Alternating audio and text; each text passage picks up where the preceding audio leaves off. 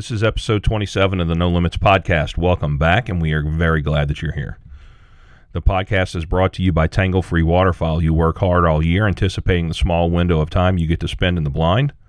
How bad does it suck then to get to that moment only to find out your gear has failed? You should never tolerate gear failure. Tangle Free delivers gear that functions exactly as it's designed to every time, year after year after year. I always say don't waste your hard-earned time and money on gear that only lasts a year or two. Head over to tanglefree.com for panel blinds, layout blinds, decoys, and accessories. And because you're a valuable No Limits subscriber, you'll get free shipping on your entire order. Just enter promo code PASSION at checkout.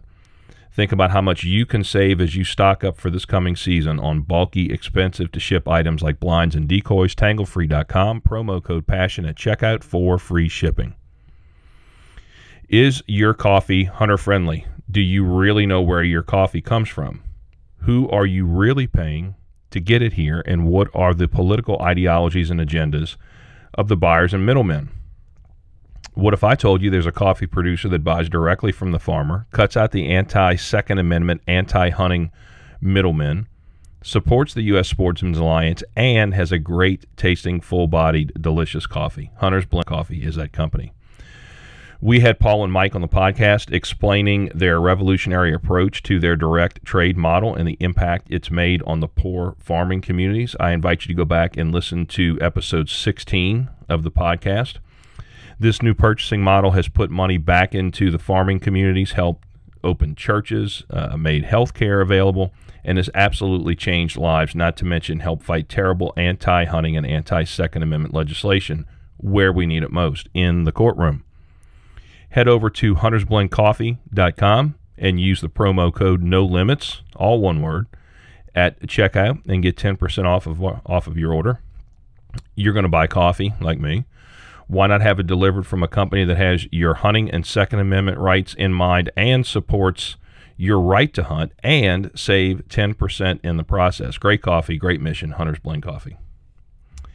The podcast is also brought to you by Revelation Outdoors Waterfowl Ministry. The Revelation Outdoors mission is to help spread the gospel of Christ through waterfowl hunting.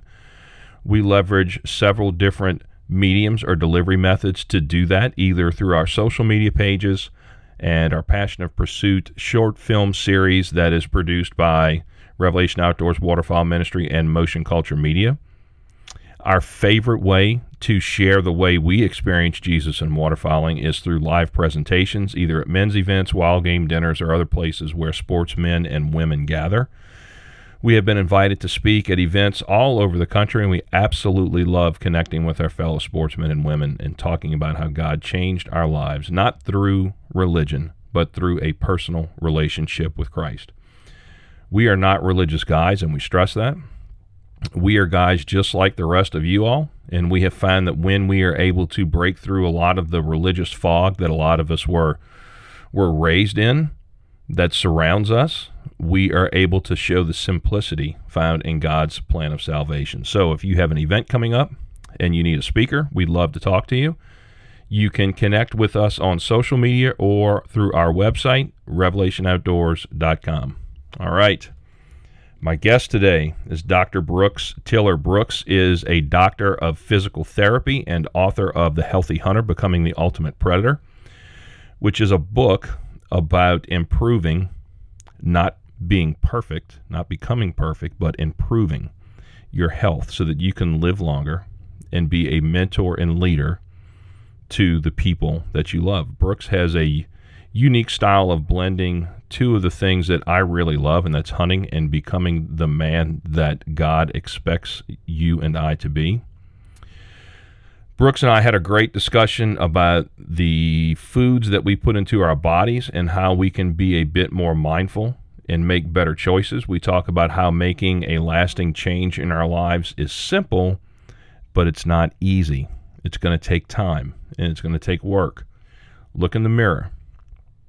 If you don't like what you see, realize that did not happen overnight.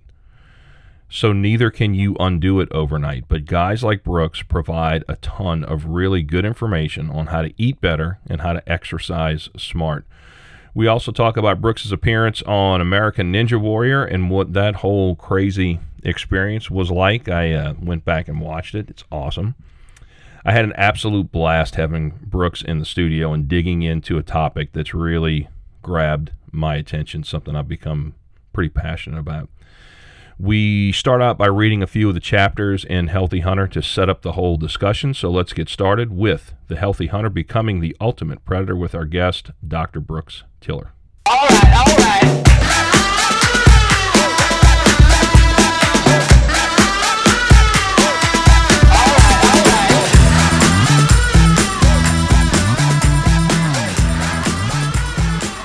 My childhood was spent running around the woods of Middle Tennessee. During the summers, I tagged along with my dad and grandfather as we fished in numerous creeks, rivers, lakes, and ponds.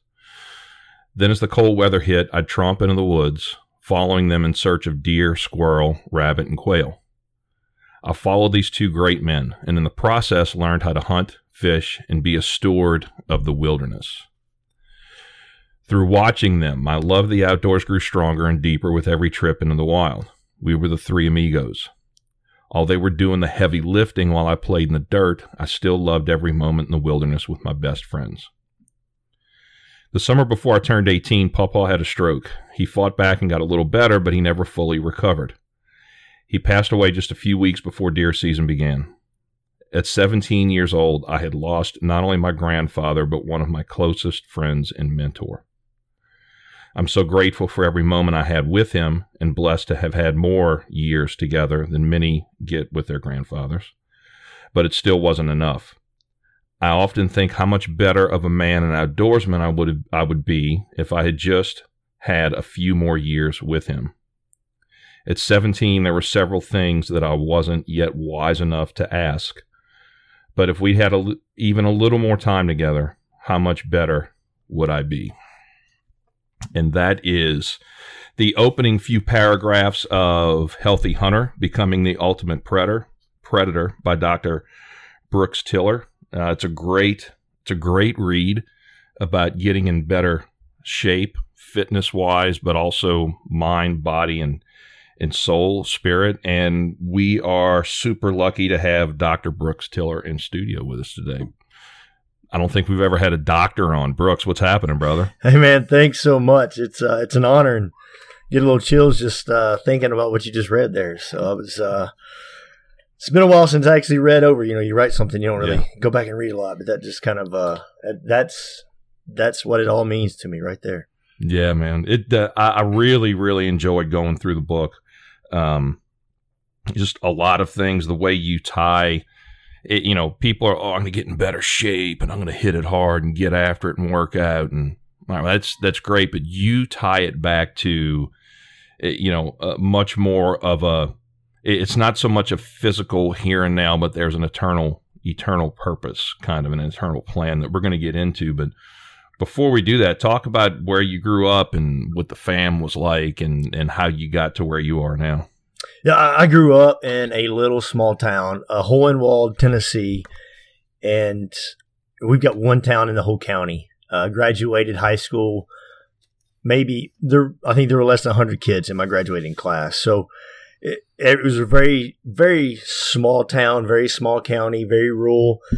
And growing up there, I was blessed that my granddad was a few miles down the road. We lived out in the country, had a few acres, and just grew up like it says right there with my dad, my granddad, with my uncles, my cousins. We were in the woods constantly. We were fishing, whatever it may be, and grew up there with all our friends. And I mean, it was nothing even before we could drive. Our parents would take a group of us, drop us off on the Buffalo River, and 6 of us in 3 canoes, and we might have had maybe enough food that would last 2 of us a day, and there's 6 of us, and so we would fish and we would camp out that night and cook food and cook the fish we had. And then the next morning, and it was like, hey, we had our takeout spot, and somebody would, we normally get there and then we'd have to walk a mile to the nearest house to call somebody, hey, we're here, come get us. And right. No cell phones, right? No yeah. Cell phones. I mean, and even now you probably couldn't get cell phone service there. It's so far out. Right. And that's just, just growing up like that. And I had that example of not only in the woods, but of the manhood of a father, of a husband, both for my dad and my granddad, but also just seeing them spiritually, growing up, leading in a worship service, or just having their Bible there by the, go to my granddad's house and he have his Bible there by his recliner, and knowing that those pages were worn and had been used and even applied, and be able to see that in the way that he would say things and do things, and just seeing the way that they were in the community. And that's, just from growing up. And then, family, my mom, she was always supportive of us going hunting and fishing, and she would cook everything up, and she would take care of us and make sure we had what we needed. And, and she was great about, if we were going out in the woods, she wasn't one of these that was just worried. She grew up on a farm herself, and so she knew, like, all right, they're going to get tough or deal with it. And then I had two little sisters, right? And so I had two little sisters, and then they were great, just hanging out with them. And so that was kind of life, Yeah. Now, talk about your transition to kind of health and fitness, and how, because I don't think that comes natural to a lot of people. And maybe some people it does. It didn't for me. But talk about how, and in the book you talk about it, but I want to get your take on kind of how that all became kind of your calling in life to follow that path. So I always grew up, my dad, he taught health, PE at the high school. He taught baseball. He coached baseball, started the baseball team. And he was always big into fitness. He was a boxer. He played baseball his entire life. He boxed. And then he ran. He was kind of the running guy around town. And even through high school, I really didn't work out a lot. I didn't do a lot of that. Just I was kind of I was smaller and honestly a little timid probably of the weight room. And as I got older, like I said, my granddad passed away when I was 17, and it was he had a stroke, he had heart attacks, he had some health issues, and seeing my dad and his pursuit of health was partly because of the issues that my grandfather had gone through. Right. And he wanted, my dad wanted to be healthier and better for us and for himself. And as I got older, I started getting into the weight room. I started exercising more, and I realized as I went to college to play baseball that in order to play ball at the next level, you've got to do more. And that included, going to the weight room on a Friday night and Saturday night instead of hanging out with your buddies. Yeah. We were in the weight room, or it might be, Monday morning at 4 a.m. You're in the weight room instead of sleeping in. And so from there, I just realized, to be better, you've got to do more. And since then, working with a lot of professional athletes, there's a difference in those that are really good in college and those that make the pros. Right. And there's those that they're pros, they're in the big leagues, or they're at the All-Star game. And the difference in those two is amazing. Yeah. It's really the work ethic. Both of them have talent, just like all of us. We have certain talents, but it's how much are you going to put into that and develop that? And that's really where it came from, is just for me, is I wanted to be healthier and better. And some of it probably in the beginning was, it was the performance aspect. And then as you get to working out, you're like, all right, I'm in better shape. I feel better. And then from there, it may be, as a college kid, I'm sure some of it was a little vanity of, I can see some muscles, and no doubt, and that sort of thing. But as it kept going, it was more of, I want to move better, I want to feel better, and I just want to feel good. And I think one of those things is I've had a few injuries along the way, and during that time, may have taken some time off and just got lazy. And you see that you're not as healthy, you're not as good, and you don't feel as good. And Right. feeling good is really important. And, knowing like, man, you don't realize how good you feel until you feel bad. You don't realize how bad you felt until you feel good. Yeah. Yeah. No doubt. No doubt. What, how did that get you to pursue, to become a doctor of physical therapy? Like how did that, what switch flipped in you and said this, I like it as a lifestyle and I'm feeling better, but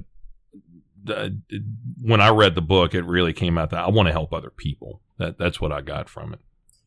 And that's really it. I mean, I wanted to help other people. So I graduated undergrad. My degree was in environmental science, thinking I'm going to go into wildlife and be a game warden, be a wildlife biologist, something of that effect. Right. And when I did, I went into that and it was okay. And got out of school, and really it was tough to find a job, honestly, in that field. And so I started teaching seventh grade science for a year, and then in that I was doing a lot of things outside. I was finished with baseball, and I was mixed martial arts and boxing and powerlifting and doing a lot of crazy stuff. And actually, I've had a few injuries, and I went to physical therapy for my back. And realized like this is pretty good. They're helping people, and started shadowing a couple therapists that I knew. And from there, I wanted to help people. I want to, it's great helping people. And it was kind of a calling, if you will, of helping others. And so, I started applying to physical therapy school, went back to school, took classes I needed to get in, and got into therapy school. And it was a great experience, learned about the body in and out, how it works, and just that medical school education has paid great dividends just in knowing it. Mm-hmm. And from there, got out. I was like, man, I wanted to be a professional athlete, and I was a mediocre to decent athlete at best, but I knew, I had the work and the drive to get better. And so I went in, and soon after therapy school, I was just driven to go and work with the best of the best. And right. I would go find mentors. I would study. I would read books and travel around just to hang out with great therapists, great strength coaches, and, those that are working with the people that I want to work with, these high-level athletes. Mm-hmm. And from there, it developed. And eventually, I started working as a strength coach and physical therapist for a college, working with all their athletes, and actually have spent time overseas, China, different places, working with Olympic level athletes, Major League Baseball, NFL, CrossFit, all these high level performing guys. Mm-hmm. And in between those, sometimes I would take a little stint working and just travel to different places that I wanted to visit and work at a clinic. And one of those clinics that I was working early on, I had a couple older gentlemen that came in that really reminded me of my granddad. Mm-hmm. And here I am working with these high-level athletes, but then this guy says, I just want to be able to shoot my bow. And it hit me. I was like, man, I'm thinking that helping people, I'm going to be helping these $1 million athletes. And when that guy said that, it really, it hit me hard that I was like, that's what I want to do. Yeah. These are the guys I need to help. And from there, really just kind of transitioned my whole thought process.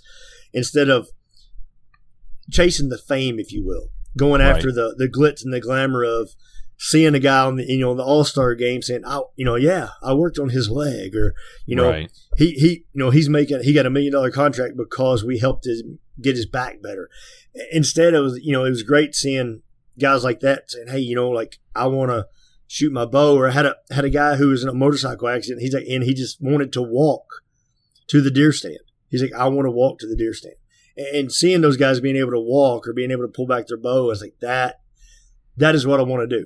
And from there, it just really got me motivated, really got me going. And I changed my whole thought process. Instead of let me work with great athletes, is to let me work with my people, my outdoorsmen, people who want to get back in the woods or things like that. And from there, I started thinking about it. It's like, I can't go back and bring my granddad back. I can't teach these things to my granddad, but I can help someone else's granddad. Right. Have another day in the woods, another day fishing with them. And what a difference that could make. If that, during that time, that kid goes fishing with his granddad instead of going to a party, or if he goes hunting with his granddad instead of hanging out with some, bad influence, that kid's entire life could be changed from something that he did not do because he was with his dad or granddad, or something that his dad and granddad said in the woods or in the fish, in a boat or in a duck blind, that might not be said in the house or in any other time. And those kind of things, and so from now, that's really been my driving force of helping outdoorsmen, helping hunters just live a better, healthier life. So you do that and you move back to Tennessee, right? Yes, sir. Yeah. Like I said, I was traveling around, I got married, and my wife, even she traveled with me to China and all these other crazy places. But when it came back to it, I was like, I want to be home. I want, this, if I have a family, this is where I want them to be, where I hung out with my dad and granddad. I want them hanging out with their dad and granddad. I don't want them, thinking, man, dad's spending, I get to see dad like 6 hours a week because he's at the ballpark working on these famous guys, kind of thing. Right. So back to the book. During all this time, I thought of my grandfather and the great man he was. This really hit home with a particular patient, James. Pop, as James liked to be called, was an elderly man that came into my clinic with knee and low back pain. From our initial handshake, Pop reminded me of my grandfather. He stood every bit of 6 foot tall, with a full white beard that would make Santa Claus jealous. Kind of sounds like me. He always came in with a smile, even on the more painful days, and was ready with a joke and a deep belly laugh. We shared many hunting stories and fishing tales during our time together. As Pop was getting back to his normal way of life, feeling and moving better without pain, he looked at me and said, "I wish someone had taught me this 15 years ago." And then through his grin and with a wink, boy, those deer and fish would have been in a lot more trouble. It made me think back to my grandfather and caused me to wonder if I might have been able to help him if only I had known then what I know now. Pop's words stuck with me, and I realized that while I didn't have the chance to improve my grandfather's health, that didn't mean I couldn't help others improve theirs. Maybe there's a kid out there who'll be able to enjoy more time with his grandfather if I can help fathers and grandfathers secure more healthy and enjoyable years for themselves. And that is what you wrote in your book about, I think, the moment that the switch came on and you're like, wait a minute, I need to be like you said, with my people, right? Right. Yeah. And I mean, it's kind of like, I guess it's been my mission statement, kind of, if you will, ever since. There's a lot of guys out there who do a lot of health and fitness things, and they, and personally, I don't care to share how much I lift or how much I do, except for maybe to kind of encourage others. And I don't care how much you do. What I care about is, are you able to do what you want to do? What are your goals?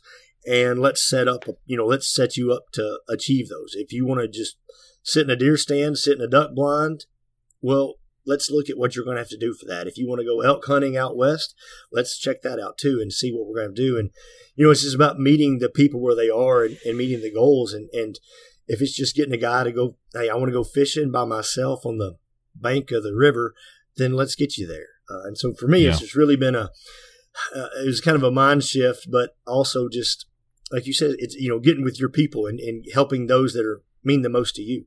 Yeah. I got to ask you this. How did you wind up on American Ninja Warrior? And what was that like? It was a great experience, and it humbling at the same time. So my wife and I actually have a circus company. So if you think Circus Olay, fire breathing, juggling, all this crazy stuff. So when we moved to Nashville, the Nashville area, back to Tennessee, she had already kind of been doing this stuff. We learned some stuff in China about the circus life. And so we went through there, and she just started a little company, and together it's grown. And they saw us actually doing a Circus Olay type hanging from the silks event, and they contacted and said, "Hey, we'd love to have y'all, send a video, a little tryout." Really? And yeah, because they want to see how you are on camera. And actually, Right. at that time, I'd had a TV show on the Pursuit Channel where we were hunting and fishing, running around, and so I was a little more comfortable on camera than I was several years ago. But Right. in that, my wife was actually pregnant at the time, so she wasn't going to apply, but I did, and they invited us to come down.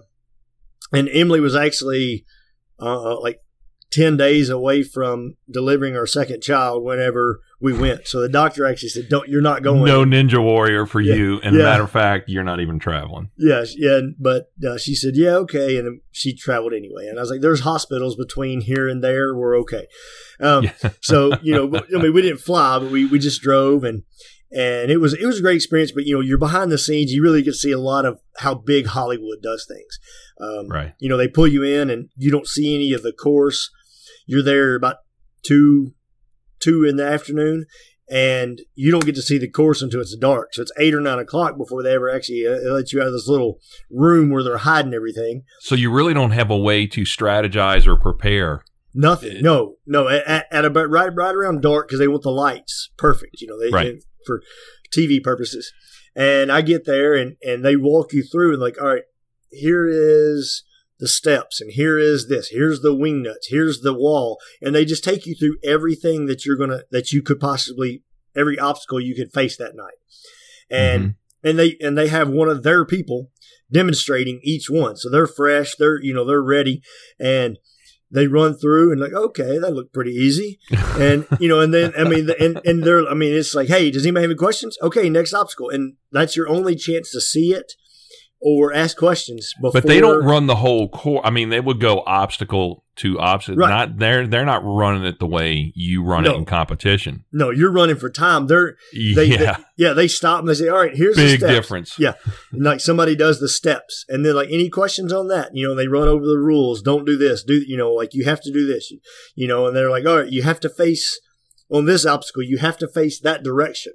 Because the cameras are there. You do not turn your back to the camera. And so they have the rules. They're going over like, any questions? All right, next obstacle. And you just, within 5 minutes, you've gone through the whole course. Like, all right, everybody back in the back again. And so then you're waiting another hour or two, and everybody's kind of talking about it, but you don't know how to do it until it's actually time to go. And they have you where you can kind of see, sometimes you can kind of see the course, but you're not really up and close. You can just kind of see like, look how that's how they did that. And Right. And you're, but you still don't know. And so whenever you're there and all of a sudden the buzzer, so they say go, it's kind of like if you're, that moment that you're about to release a shot, it's like everything goes silent. Yeah. And, the crowd and maybe cheering and yelling, and my wife and kids are there. I had friends and parents that were there, but it's like everything goes silent and you just go through. But it was a great experience, and it was very humbling, because falling and a failure, playing baseball my entire life, failure was just part of it. But on there, I fall and I fail when I'm thinking I'm getting $1 million. Right. You win this thing, it's $1 million. And most of the guys on there, most of the folks on there are about, say, 5'6", maybe 5'8", weighing about $160. I'm coming in 6'2", 6'3", about 215. And that's after cutting down a little bit of weight, because you only get about a 2 week. They call you and like, hey, we want you to come down. We're running it in like 2.5 weeks. So you don't have, I'd never been to a ninja gym. I'd never done anything ninja other than circus stuff, pick up heavy weights, climb trees. That was my extent of being a ninja. And so, and I would, so that next 2.5 weeks, I was like, man, I'm 225 or so. Like I cut down 10 pounds or so.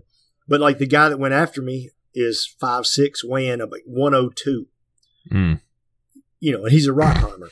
But I'm like, oh, I'm bigger. I'm going to have an advantage. But I fall, big splash of water, and if that's not embarrassing enough that everybody knows you went, you can't say anything about it until they show it on TV, and then you come splashing down in front of millions of people. So it was a little humbling, to say the least, but it opened up a lot of doors, and actually has been able. It's actually, as anything, it's how you look at it, and I've turned it into a plus, because through the Ninja Warrior, I'm on there. I've got camo bandana, camo on my face, camo shorts, and a bright orange shirt.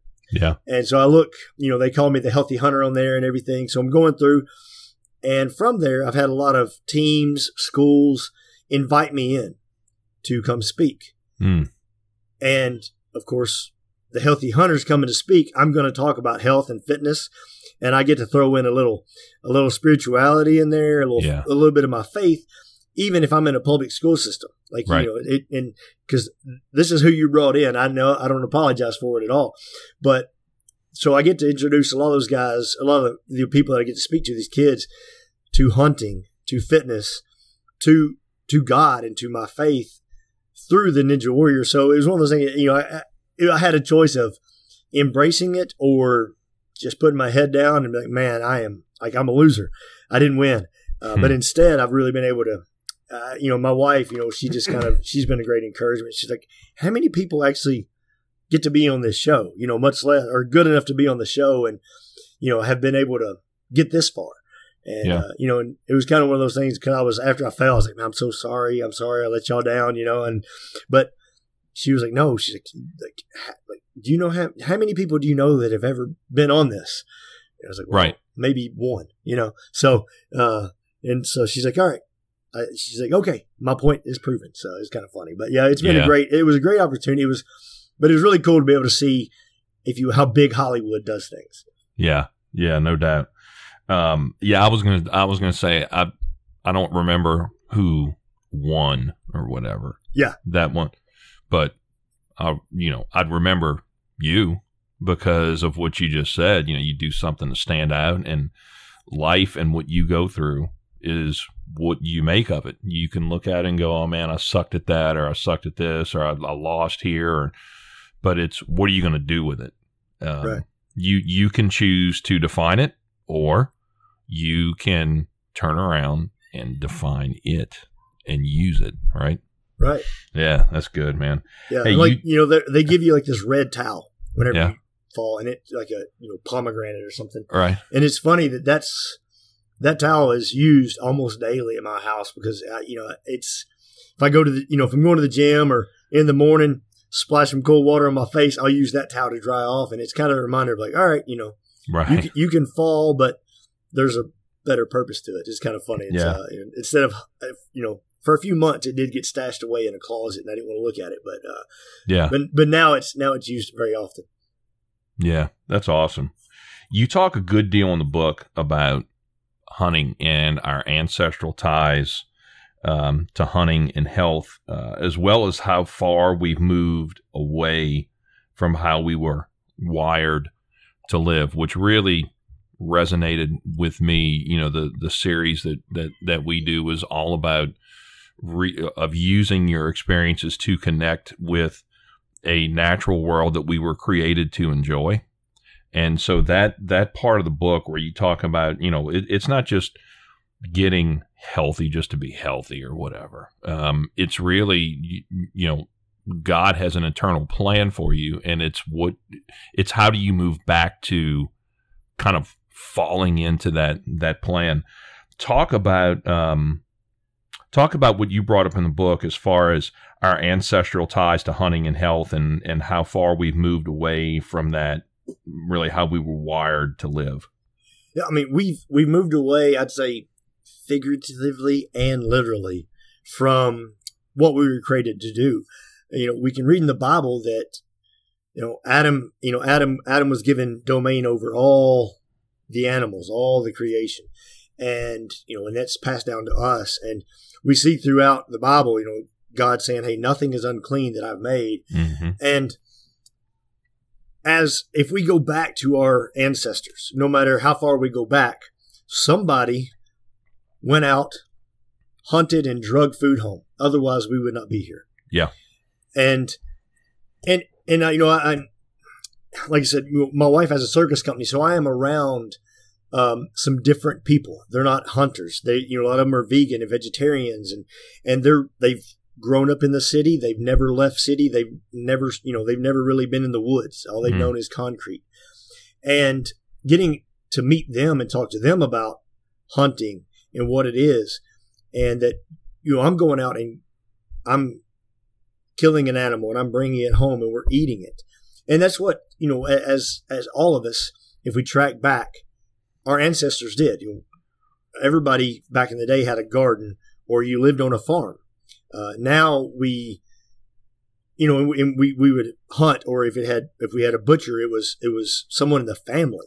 Mm-hmm. You'd go out and you would slaughter the hog, and then you would cut it up. You would have a smokehouse. I remember my mom's side, they had a smokehouse there on their farm. Where they would slaughter hogs and they would hang them up, and everybody had that. But now we source that out.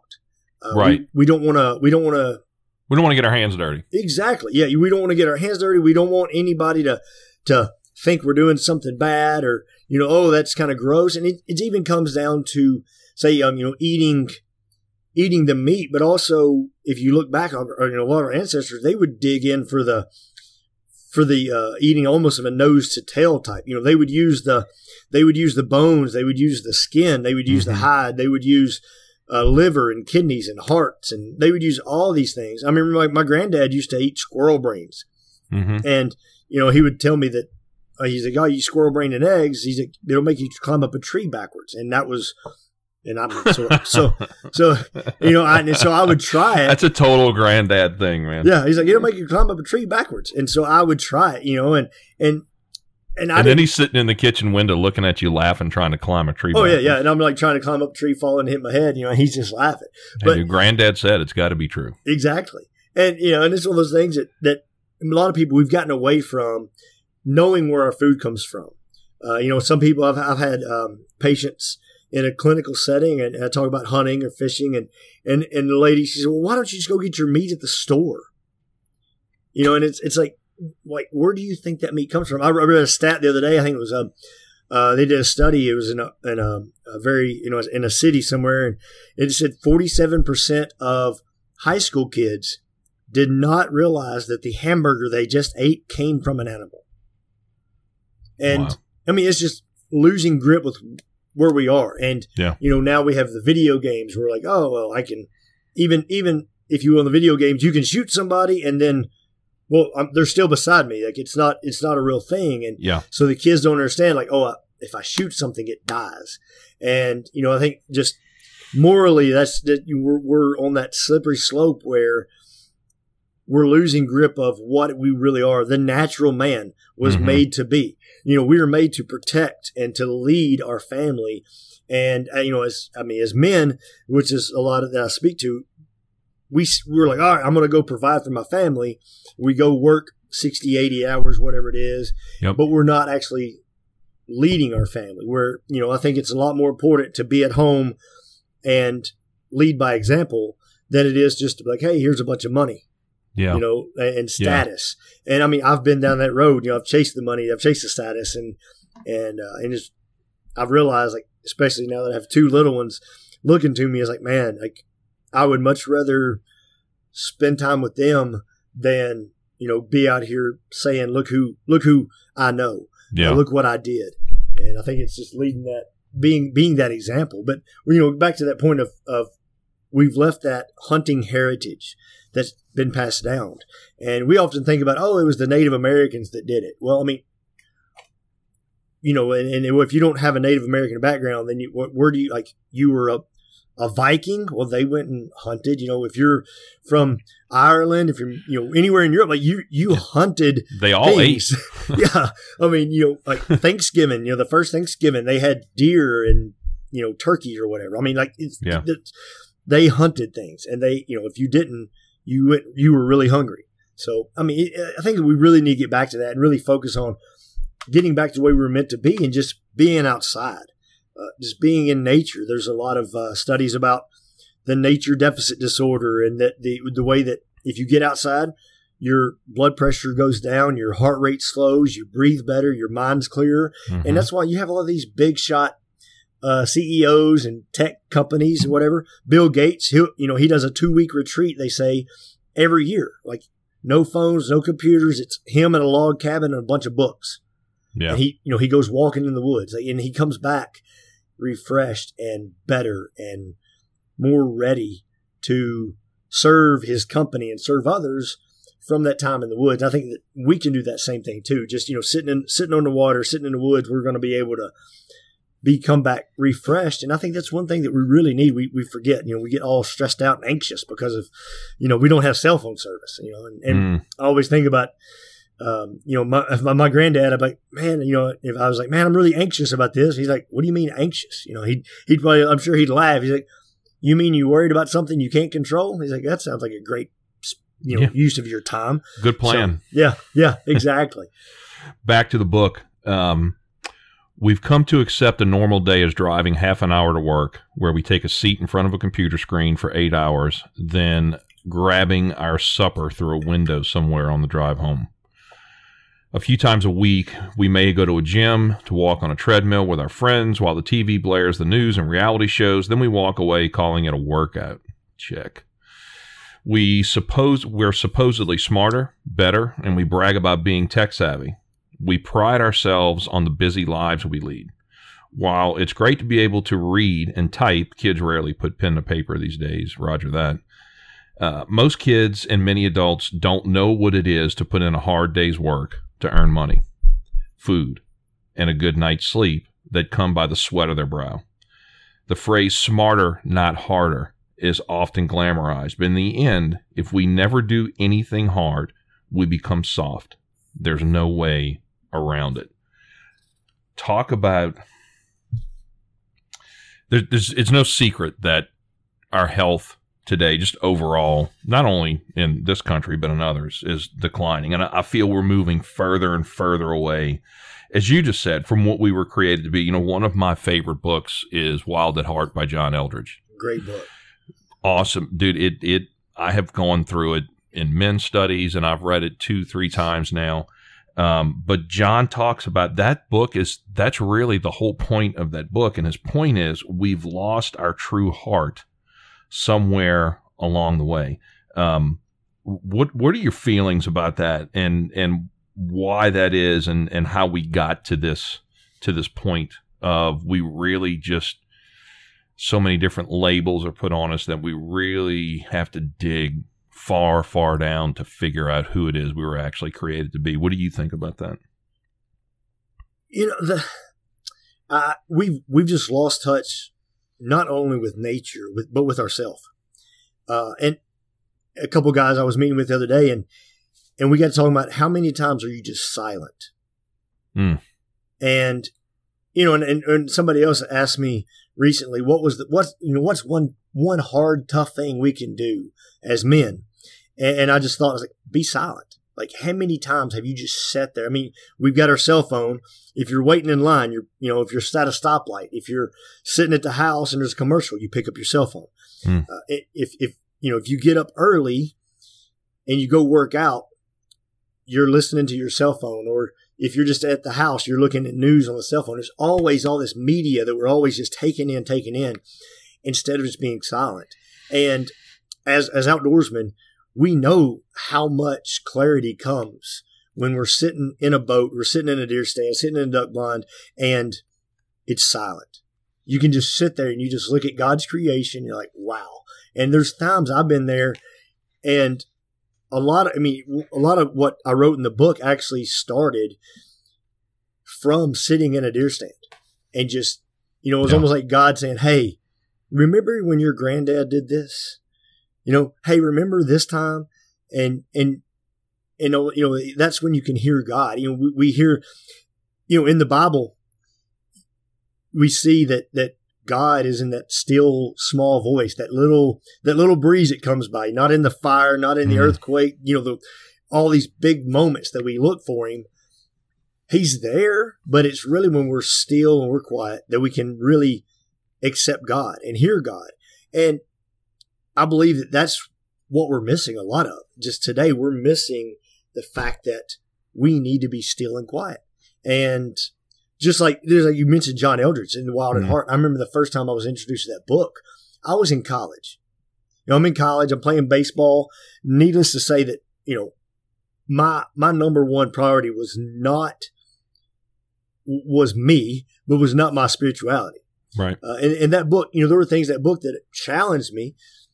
But then again, now as I'm married, have 2 kids, I read the book again, and that book hits me in so many other ways. It challenged me to be better even in college. But now, 15 years later, like that's so much, it hits me in such a different way that I realize like, okay, yeah, like where our true heart is. Yeah. And I really think for guys, we've just got to get and let God speak to us through the silence, get into what he created and then listen to the creator. And that's one of the blessings, once again, of American Ninja Warrior and if you will, quote unquote, being in the outdoor industry and that sort of thing, being able to go to these wild game suppers and things like that. You got guys, guys that are listening to this podcast may know God or may know his creation, but do they know him? And that's one thing I would challenge is like, hey, I hear all these guys like, oh man, look what God created.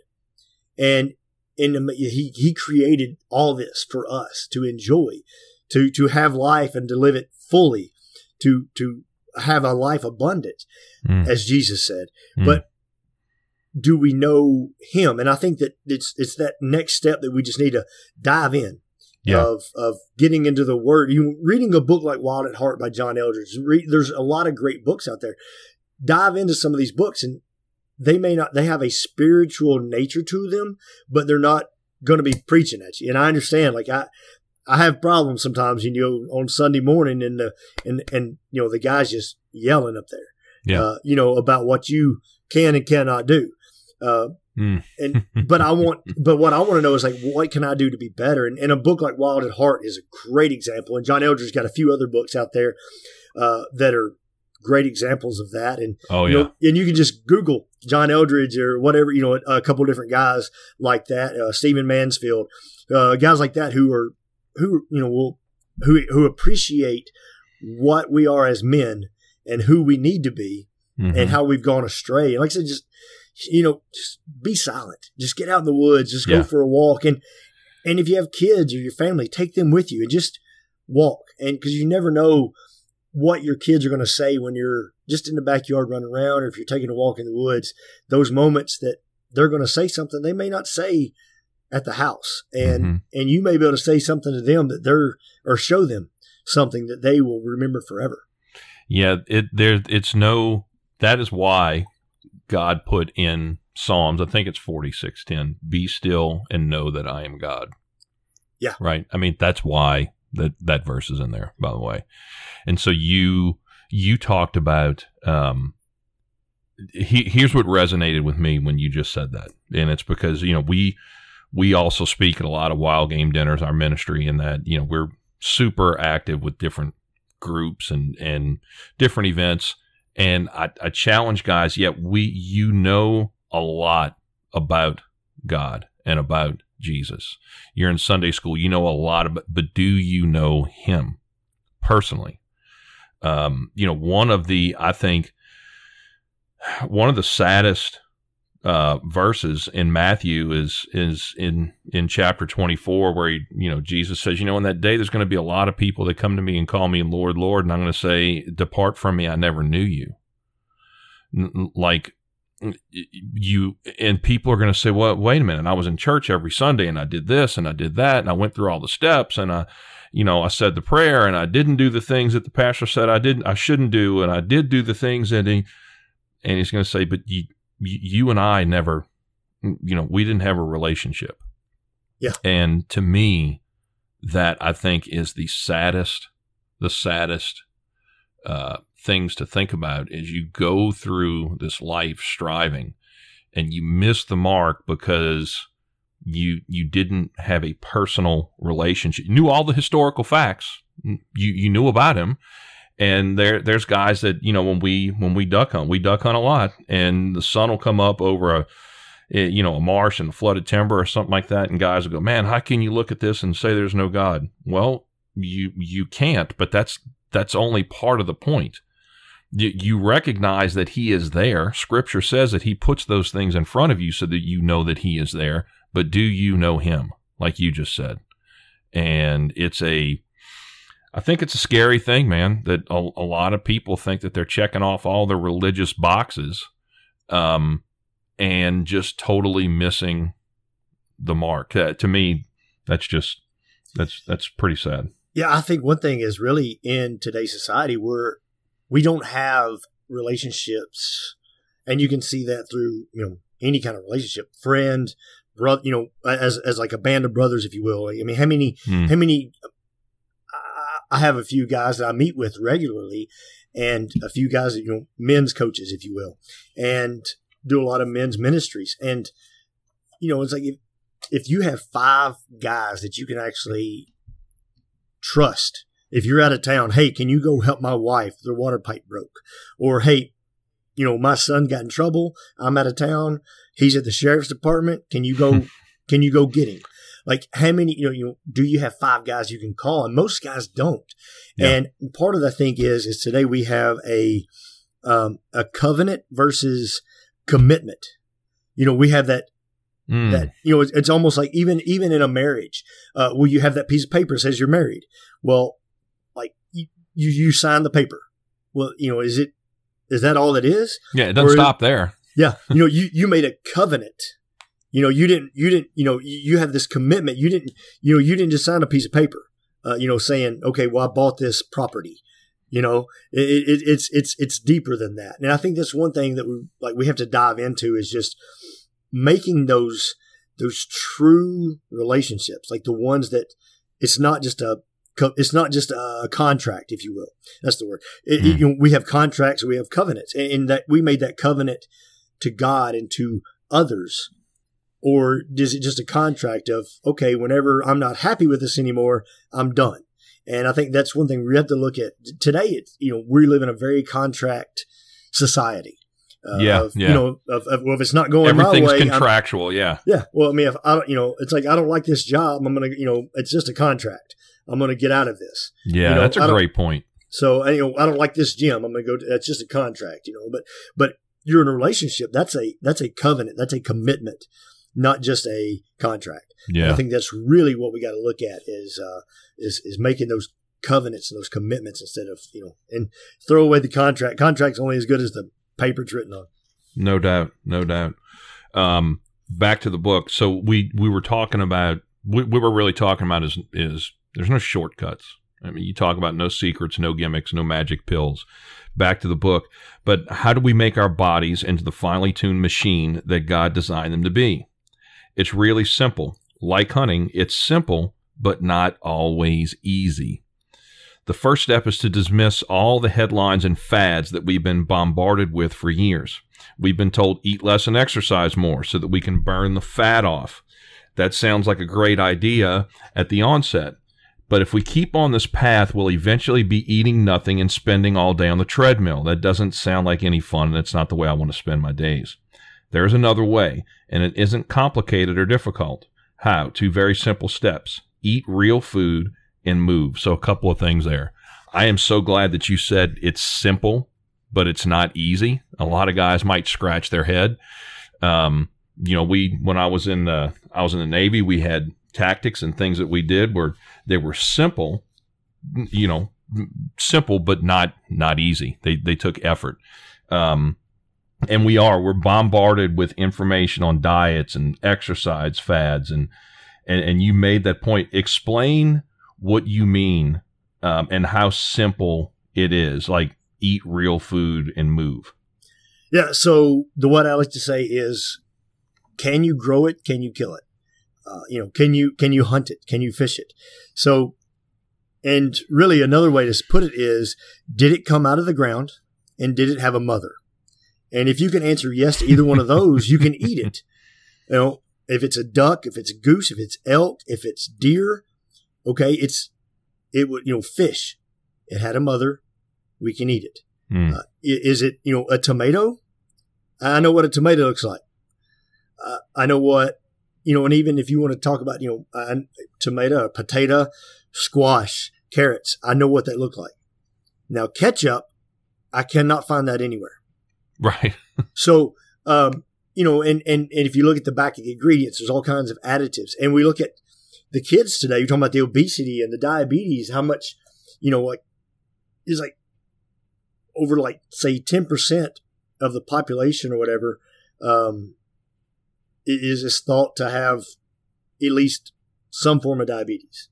Yeah. And growing. And there could be more than that. It was one of the latest stats I saw, but so many have undiagnosed, and so many kids today have diabetes.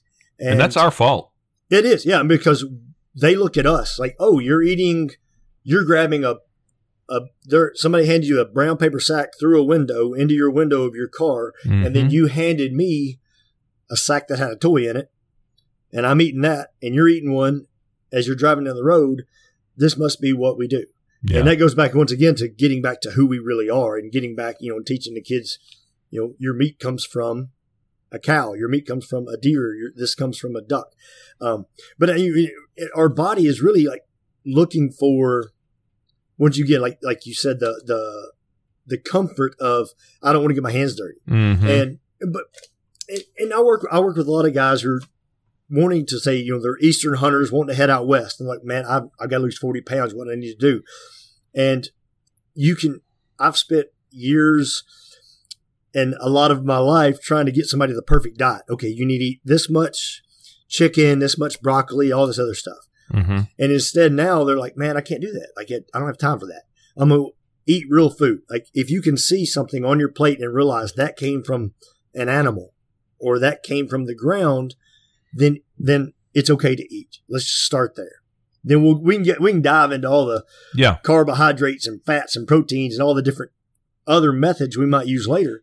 But it's real food. Water. You can see water. Like you can see it in the streams, in the river. That's water. Now, Coca-Cola, you can't find that in nature. So you're going to have to add stuff to that, make some things to turn it into that. Yeah. So if we start at that base of just, if I was lost in the wild, could I get this? You can find asparagus, you can find blackberries and blueberries this time of year are growing. You can find muscadines or whatever. You can find these fruits and vegetables growing.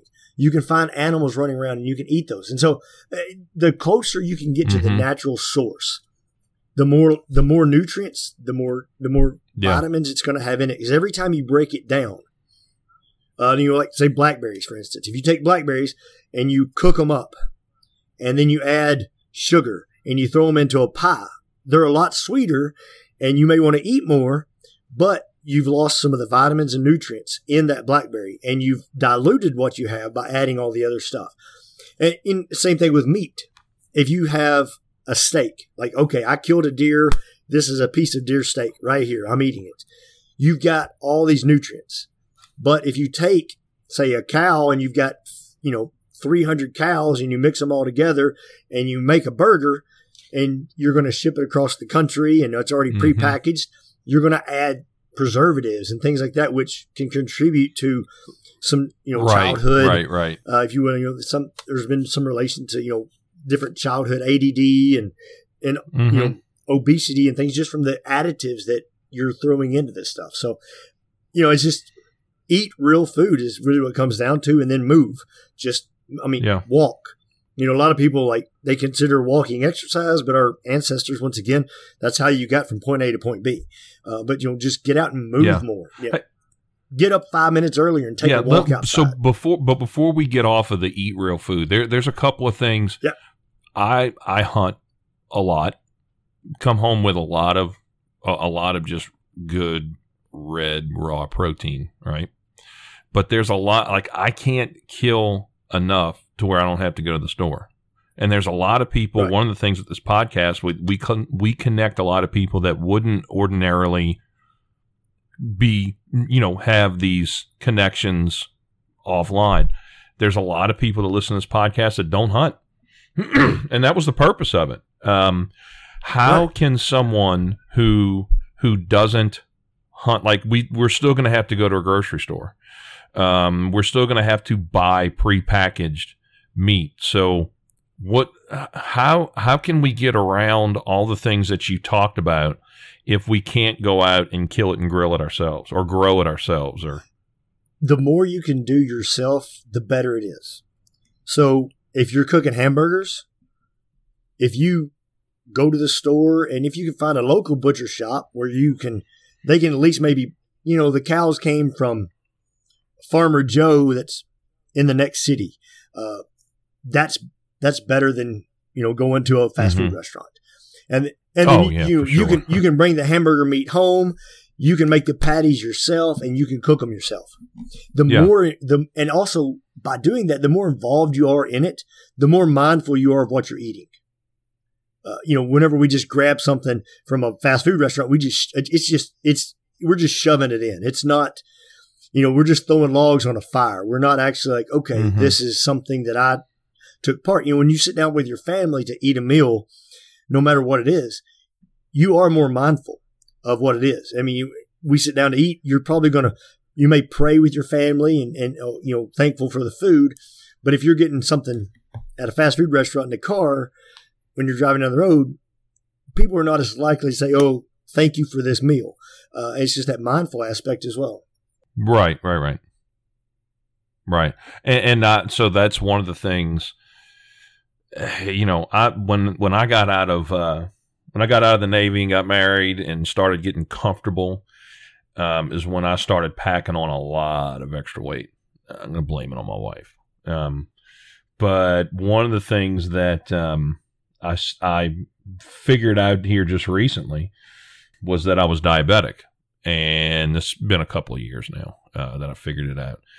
And one of the biggest, and you talk about added sugar as one of the most addictive drugs that there are. And so when I started cutting out sugar, and when I started cutting, like you mentioned, ketchup sends my blood sugar through the roof because there's so much sugar in it. And you just like, it's ketchup, it's tomato. No, it's ketchup and barbecue sauce will crush my A1C and my sugar numbers. I know it. I can speak personally about the impact of added sugar, but I think a lot of guys just don't think about it. And no, I'm not diabetic. I can eat as much sugar as I want. Talk about the negative impact that sugar's had. And I don't think that people truly understand how much we consume now versus how much our grandparents consumed.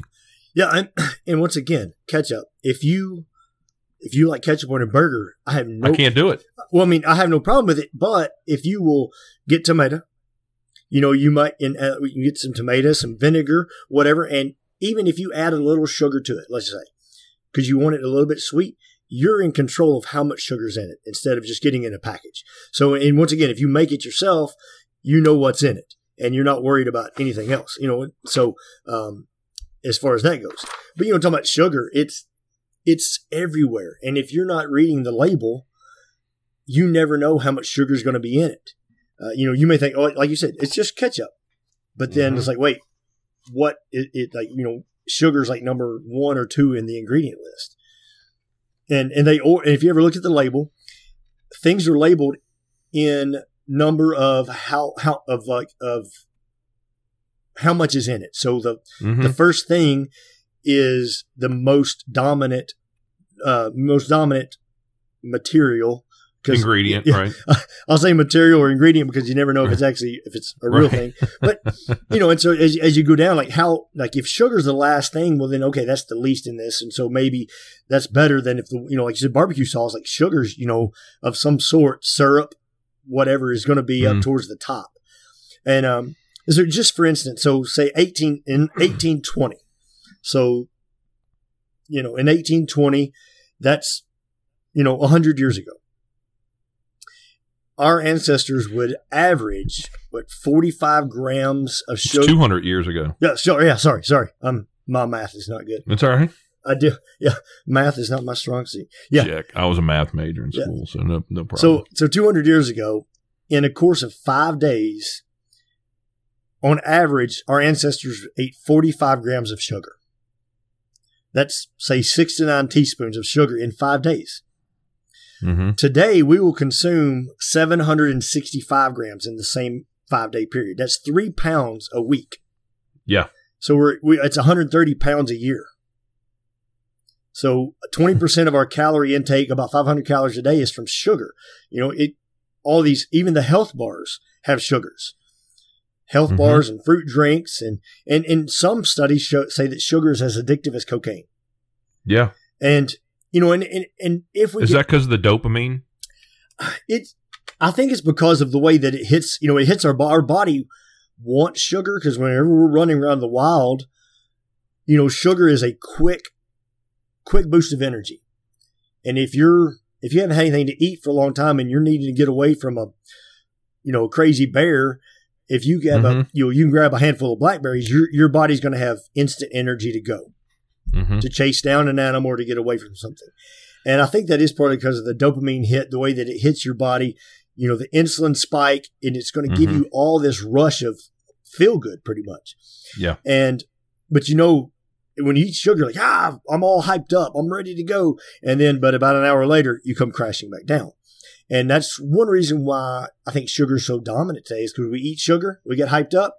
And as we start to crash, and the body's like, hey, I really like that. Give me some more. And we want another hit, just like any other drug.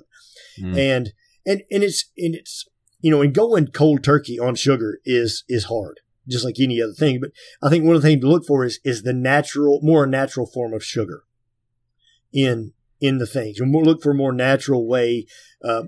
Fruits and vegetables have sugar in them instead of having the say a fruit juice, an apple juice that has a bunch of sugar added. You want to get an apple. It's got more nutrients in it. So we can just reduce the amount of sugar, don't add sugars, and just avoid the fake sugars.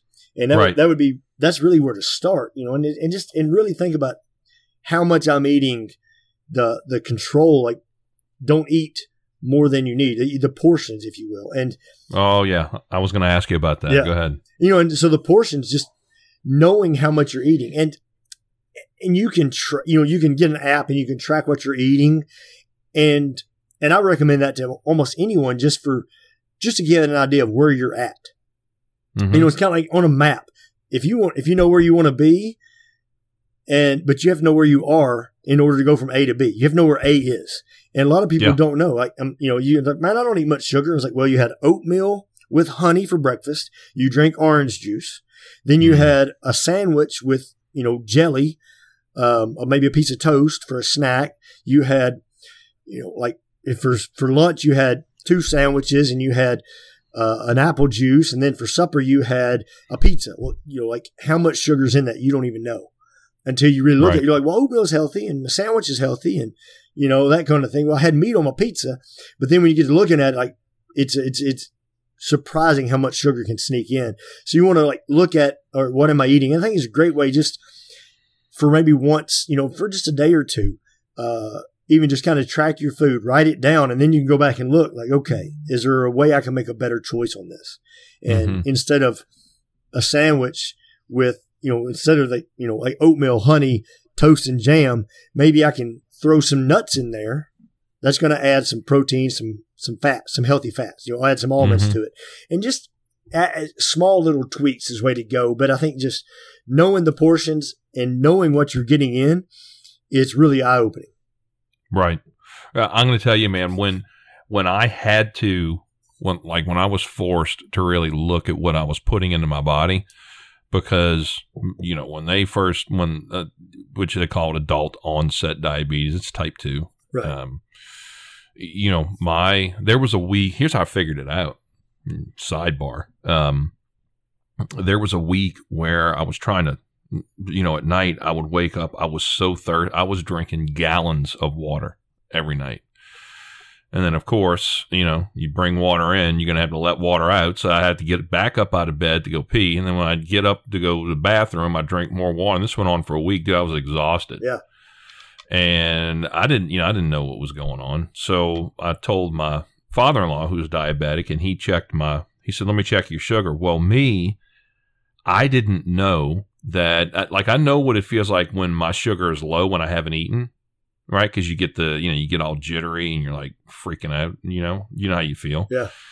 I'm like, no, my sugar's fine. I feel fine. And he said, no, let's check it. So he checked it and it was something ridiculous.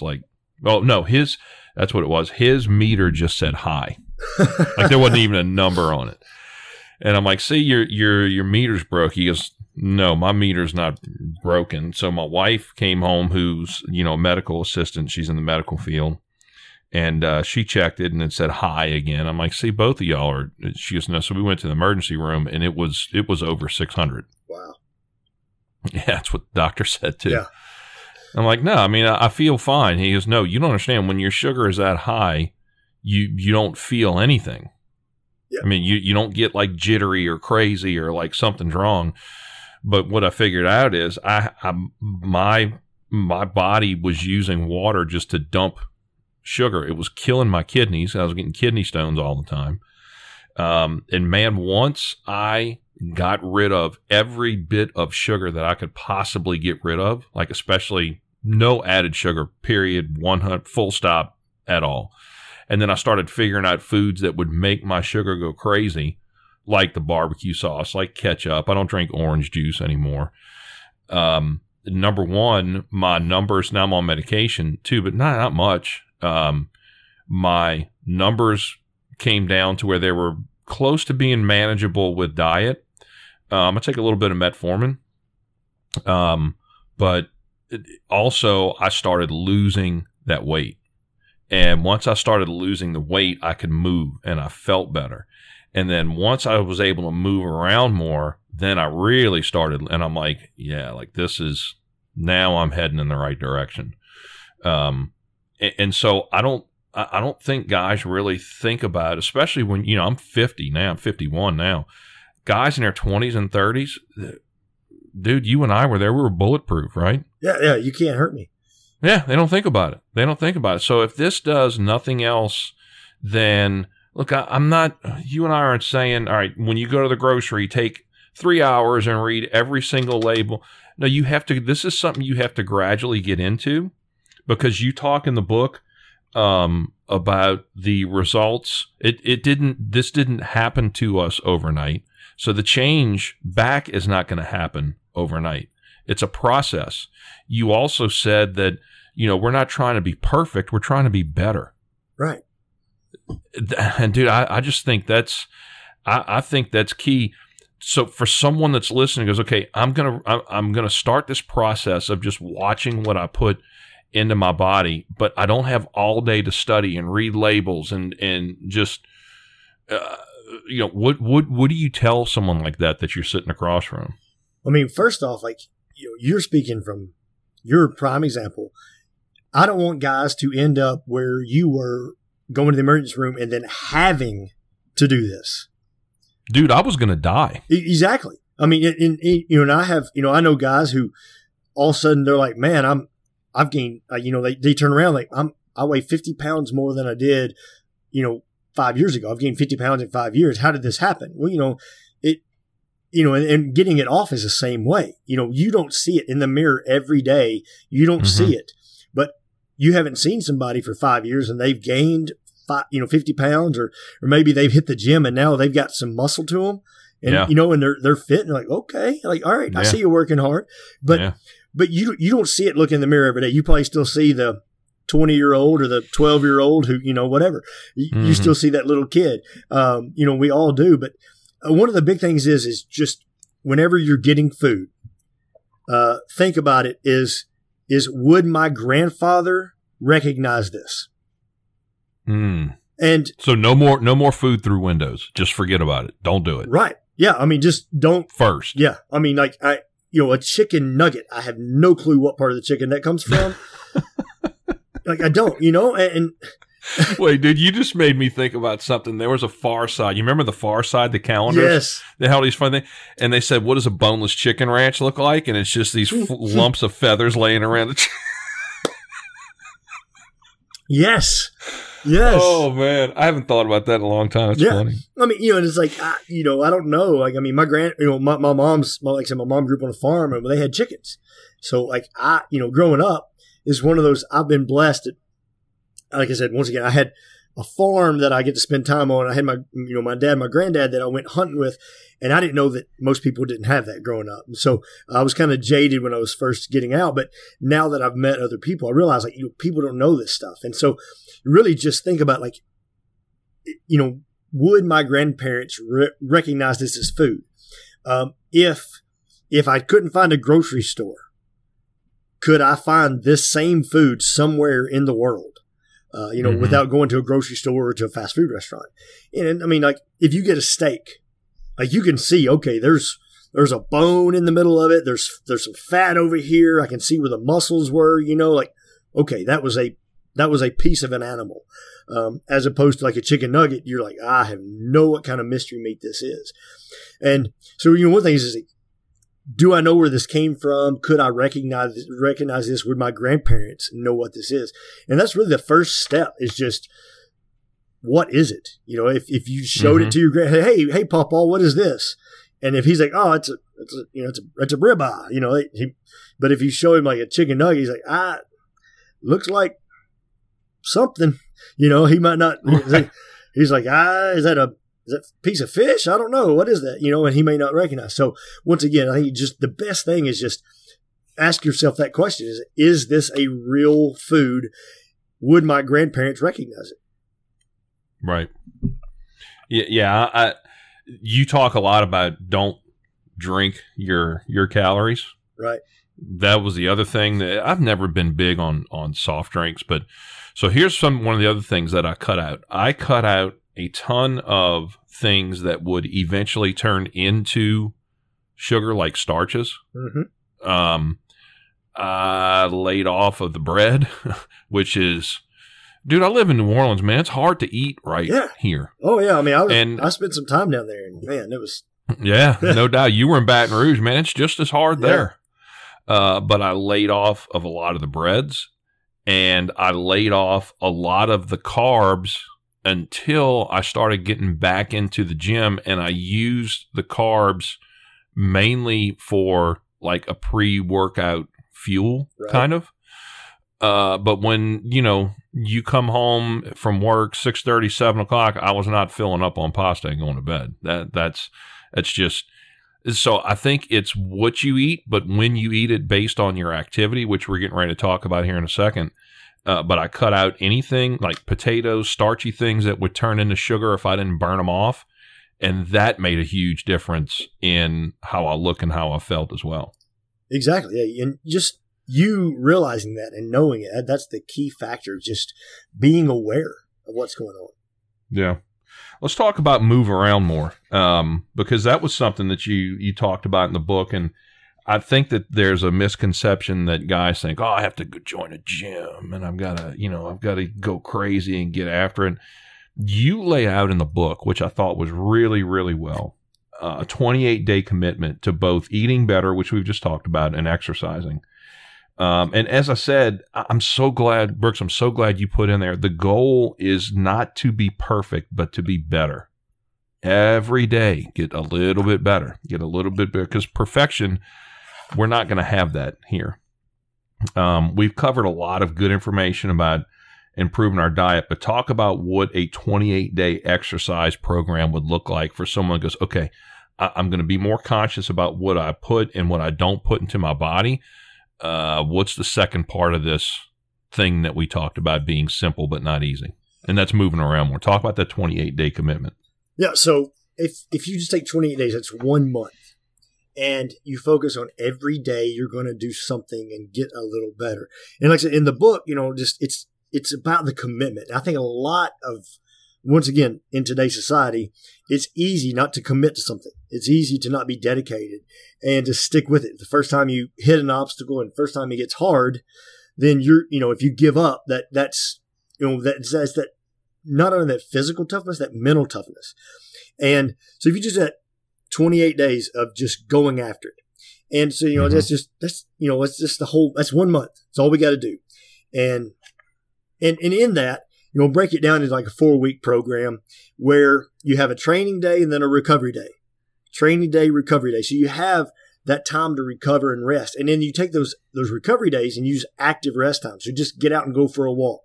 Mm-hmm. And as a PT and strength coach, I see a lot of guys, folks come in right after the first of the year, come in with knees, ankles, and hip injuries and low back hurting. And they're like, well, I decided I'd go run 5 miles. Well, you haven't ran any since last January when I saw you. Yeah. And you decided to go run. So a lot of guys, you hear a podcast or you see somebody and you get really motivated. You'll see if you're a hunter, you see a guy who's out west running up and down mountains, or you see somebody who's really inspirational. You got you all rah-rahed up and you're ready to go. You go out and you're like, okay, well, you're not going to lose 50 pounds overnight the same way you didn't gain it overnight. You're not going to squat 400 pounds tomorrow if you didn't squat 400 pounds today. Just not going to happen. Right. The same way, just it's about getting out and moving more. And, like I said in the book, I kind of break it up, and you don't have to have a gym. I know we talked about you like to go to the gym, so it's kind of your escape. And, yeah, man. And where I live a little bit further out, we don't actually we used to live in Nashville, and we've moved out. So we have some land the kids can play on and things like that. Well, I'm a good 30 minutes from the nearest gym. Right. Well, 2 little kids, we've got several businesses and traveling and everything going on. I don't want to take an hour out of my day driving just to go to the gym. So I've made like a salmon ladder that doubles as a squat rack, and I have some weights in the backyard. Well, you don't even need weights necessarily. You can use a backpack. You can use your kids. You can use whatever's around you, a bucket, a wheelbarrow, to really use some of these to get fit. And, if it's just like, hey, for the next 28 days, I'm going to walk for 5 minutes. Like, if you're like, hey, yeah, dude, that's right. Don't focus on the distance. Focus on the time that you're elevating your heart rate some. Exactly. And you say, all right, I'm gonna see how many laps in the backyard I can do in 5 minutes. And what's good about that, Brooks, is you can measure it. Exactly. You can measure it and see if you're getting after it. And I mean, anybody listens to this podcast, I dare them if they don't have 5 minutes to walk in their backyard, then I want them to send me a message, because it's like, if you don't have 5 minutes, like, you really need to rethink your life. Roger that. Get up 5 minutes early before the kids get up, before life hits you. Don't even worry about your phone. Once again, just 5 minutes. You're walking. It's silent. Pray. Think about what your day's going to be. Think about what you can do for somebody else in 5 minutes of walking. Do that for the next 28 days. You'll be surprised, because if you've got 5 minutes, you're probably going to start adding in, like, man, after 5 minutes, I feel good. Maybe I'll do 5 more. And you keep going. Yeah. And you think about, like, well, man, 1% is not going to make a big difference. And and I think it is like, if you do 1%, like, if you have, let's say if you have money wise, and if you put it in a any kind of money fund, if you will, and it gets 1% better over the course of a year, that like $1 will turn into like $38. Yeah, it's called compounding interest. Yeah. But if you sit on if it gets 1% worse, which is doing nothing every day, if you will, you go from having $1 to having 3 cents. And for me, I'd rather have 38 than 3 cents.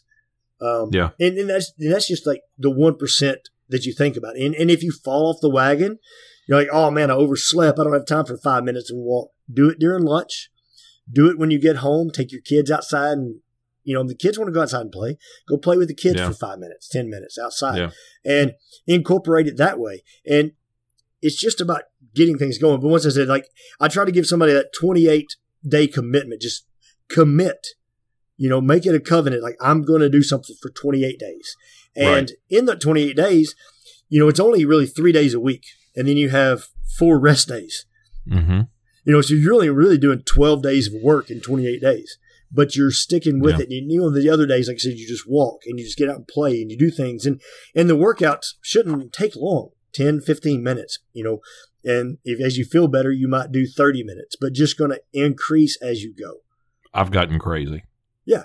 Because look, guys, I'm going to tell you, when you get started, your body is going to fight you. All right. It's going to crave the sugar. It's going to crave all the crap that you used to eat.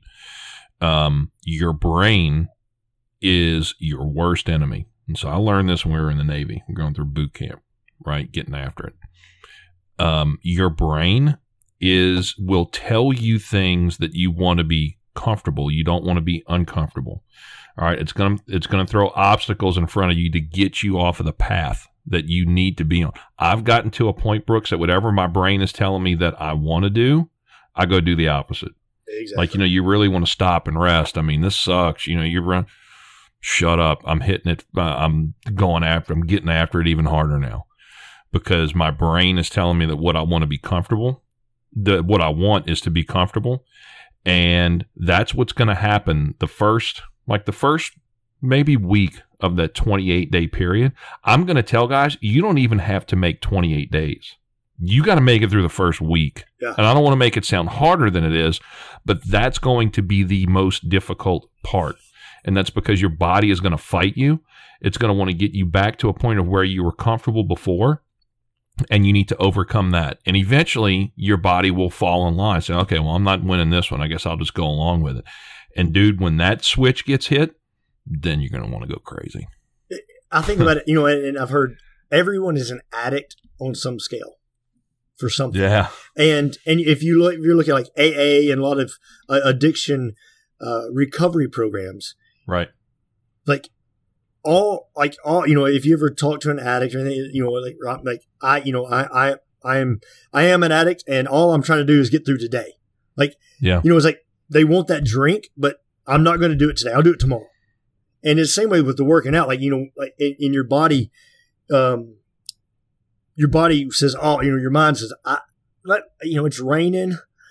Man, I didn't sleep good. Yeah. And you're like, well, we'll take a day off tomorrow. Excuses. Yeah. Yeah. They're noble. They're noble excuses, man. My kids. And they're legit. Yeah. Like you're not making them up. They're legit. I mean, it's truly raining outside. It sucks. Yeah. It's raining outside. My kids have this going on, and I didn't sleep well. Well, I may be going 3 hours of sleep, but once again, you're going to go after it. Like you said, your body, you're going to beat that. You're going to kind of, what Jack LaLanne said, your body's a slave and you're the master. You tell it what to do. Like, and it's up to you. I mean, all the, like I said, I've had the honor of working with some great athletes, and you see them on TV and you're like, man, there's no way I could do that. Yeah. But I've seen guys who, after they're done with their career, they just, they turn into slobs. If they just don't do anything. And it was just that discipline that they had. And, that's the difference in like an all-star and a guy just in the minor leagues is they go and do the reps even when they don't want to do it. And that's right. That's the big thing and it's a battle. Make it a game against yourself. Yeah. You've seen like David Goggins and seen his story, right? Yeah. Oh, yes. Yes. I mean, and one of the things that he said he said he always wanted to be uncommon around uncommon men. I'm like, Roger that. Yeah. I mean, and like Jerry Seinfeld, as great a comedian as he is, he has a calendar, and he said he would put a red X every day that he wrote a joke. And his goal was to never break the streak of red X's. And I mean, for us, for working out, for doing things, that's really what, we're like, all right, make that red X. Did I do something today? Did I do something today? It doesn't have to be, did I spend an hour at the gym? It doesn't be, did I run a mile? Again, I want to get better. I don't want to be perfect. Did I do 10 reps? Did I do 100 reps? Did I spend 5 minutes of exercise? Whatever it is, just make that list and set that goal and just like, did I do it? Yeah. Yeah. Who's ever telling me they can't do that's full of shit. Yeah, exactly. Sorry. Yeah. Sorry. Hey, you said something. Well, let me ask you. I'm going to ask you this first. So, one of the things I found on your Instagram that, dude, I loved. It said, "Fix your posture every time you touch your phone." Yeah. And dude, it's like you're tying something good to something that you should be doing to something that you always do without even thinking. Yeah. And I was just like, well, like when I said that, I just sat up straight. Dude, do you have any more? Because that to me is like, holy crap, man, that's awesome. Fix your posture every time you touch your phone. Yeah, I mean, I always try to make things applicable to anyone and everyone. Like I said, I like to challenge myself and do ridiculously hard, tough things that, Einstein said, my habits will kill you. And there's times I'm like, what's the toughest thing I can do today? Like, let me find something stupid that, I might get injured doing, but it'll make me tougher and better. Kind of like you said, David Goggins does a lot of times. But for me, for anyone, I want to find things that they're doing every day. It's like when you get to a stoplight Or when you come to a stop sign, you fix your posture. Or when you come to a stoplight, take 3 deep, calming breaths, just in and out, real deep belly breaths. Because, when you do that, you get more relaxed, your blood pressure goes down, and you feel better.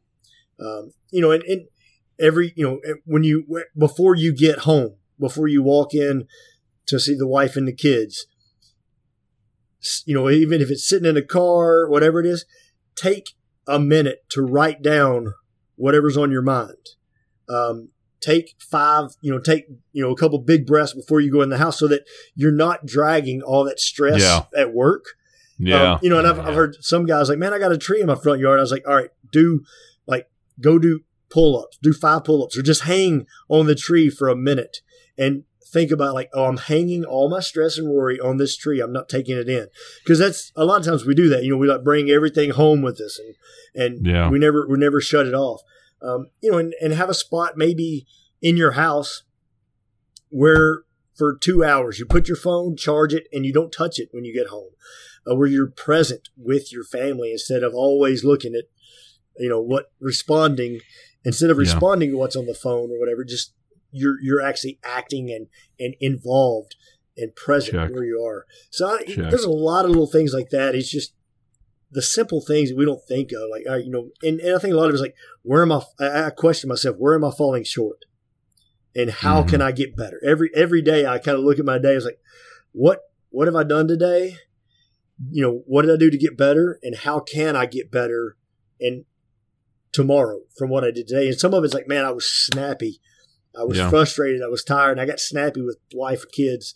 And so tomorrow I'm going to, make sure to spend that time and get up an hour earlier to get my stuff done so that whenever I'm with them tomorrow night, there's a lot of there's a lot of self-reflection in that too. That's difficult. I mean, it's uncomfortable, which means that it's probably good for you. Yes. If it's uncomfortable, it's probably a good thing to be doing. Yep. But there's a lot of self-reflection in what did I suck at yesterday, and what do I not want to suck at tomorrow.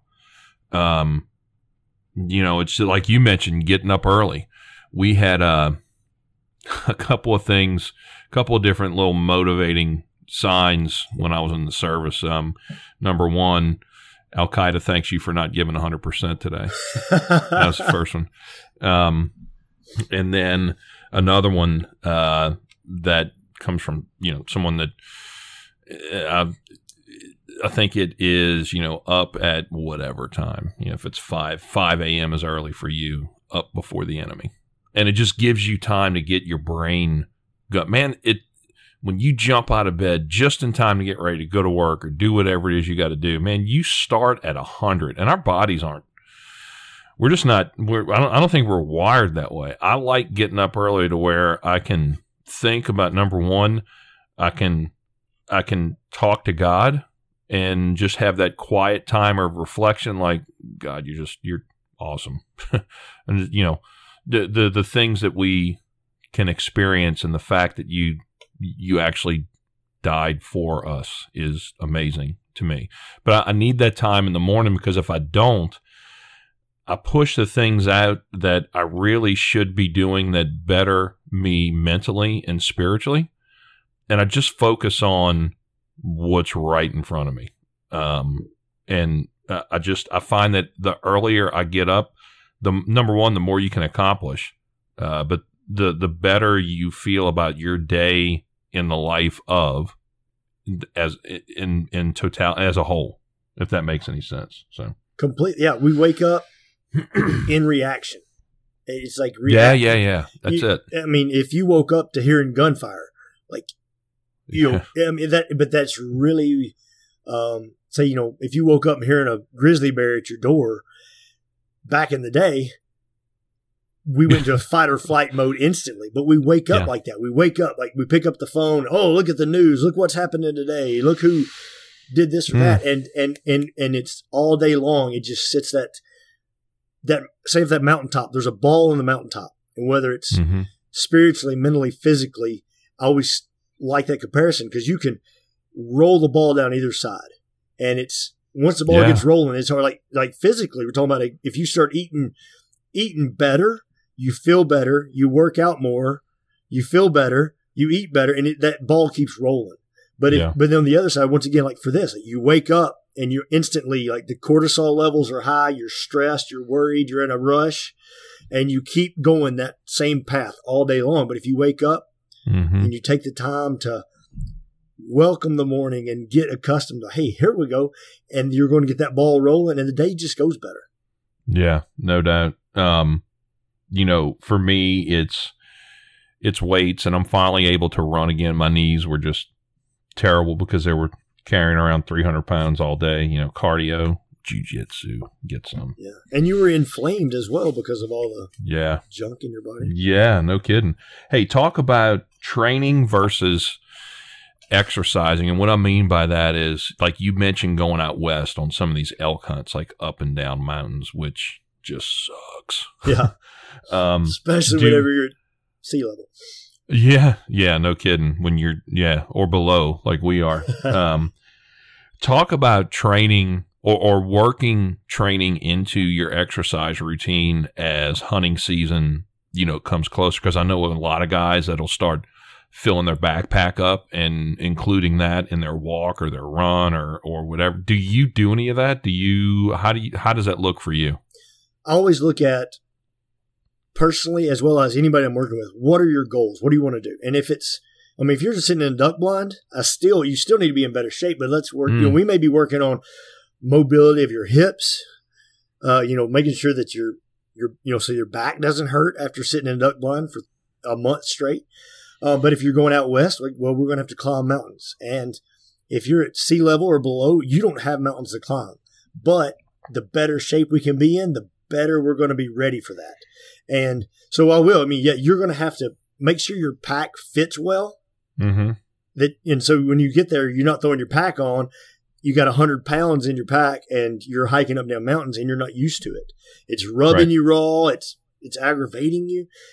So you always want to test out your gear, do the hikes, train as best you can. If you can find, if you've got a levee or if you've got a hill that you can walk up and down, do that. I mean, it's not going to be the mountain, but it's the closest thing you have. My granddad always say, use what you have where you are with what you got. Something to that effect. Where you say, if I'm at sea level, I don't have a mountain to climb, but I can find a levee or find a hill and walk up and down. And it's going to get my heart rate going. It's going to get me working the muscles that I'm going to need to climb the mountain. Mm-hmm. And then I'm just going to have to get the best shape I can so I can hopefully adjust to that altitude quicker. Yeah. So working out and exercising, training, a lot of times they're interspersed. The exercise is just, you're just like, exercise is what you're doing, maybe just to be in shape, to be fit, but training, you have a purpose. And it's your purpose. If you're training, you're like, man, I want to get stronger. Well, let's do that. If you're like, I want to train and be more mobile for jiu-jitsu, let's do that. If I've got an elk hunt coming up, well, we're going to adjust the training to maybe add some more endurance cardio type stuff where you're going to put your pack on and hike. Yeah. And for us, so guys are listening, I'll hunt ducks in flooded timber. All I have to do is stand there. Yeah, tell me how your back feels. Yeah. Standing in flooded timber next to a tree after hunting for 3 to 4 to 5 hours in the morning. It feels like jello. Yeah. And it feels like that because you're not training that particular muscle. You don't have a goal to strengthen those particular sets of muscles, and you're doing that activity 60 days maybe out of the season. And you wonder why you're back. I'm just getting older. No. I'm older than most of the guys that I hunt with. Good luck keeping up with me now. Period. Full stop. Right. My back doesn't hurt anymore because I work my back. I understand that my lower back, if I don't exercise it during the other 305 days out of the year, 60 days out of the year, my lower back is going to kill me. Just from standing in water. Yeah. And maybe also you put your waders on and you stand on a couch cushion or a pillow because that marsh is not solid concrete ground. Mm-mm. And, just stand on one foot. That's going to work your balance, which once again, It's going to improve your back. It's going to improve your core. You're going to do planks maybe instead of sit-ups, because it's not as compressing on the back. And it's going to work your core and your pillar, if you will, that you're going to be able to stand and hold that firm. Yeah. And if you step on a log, you start tripping, you're able to catch yourself. And it's, once again, it's what are you trying to do? If I'm working with an NFL, if I'm working with a baseball player, if I'm working with a CrossFit athlete, or if I'm working with a power lifter, they all have goals of being the best they can be, but each one is going to need something different. Different objectives. Exactly. All right, you got the same goal, but based on where you are, there are a different set of objectives that you need to accomplish to get to that goal. Yeah, and even in, say, if you've got a linebacker versus a quarterback, linebacker, he wants to run hard and hit somebody hard. The quarterback, I want to throw the ball and get rid of it so I don't get hit. That's in this total different programs. And that's one thing I really I liked whenever I work with people and they tell me, hey, this is my goal. Like, bam, all right, let's see where you are.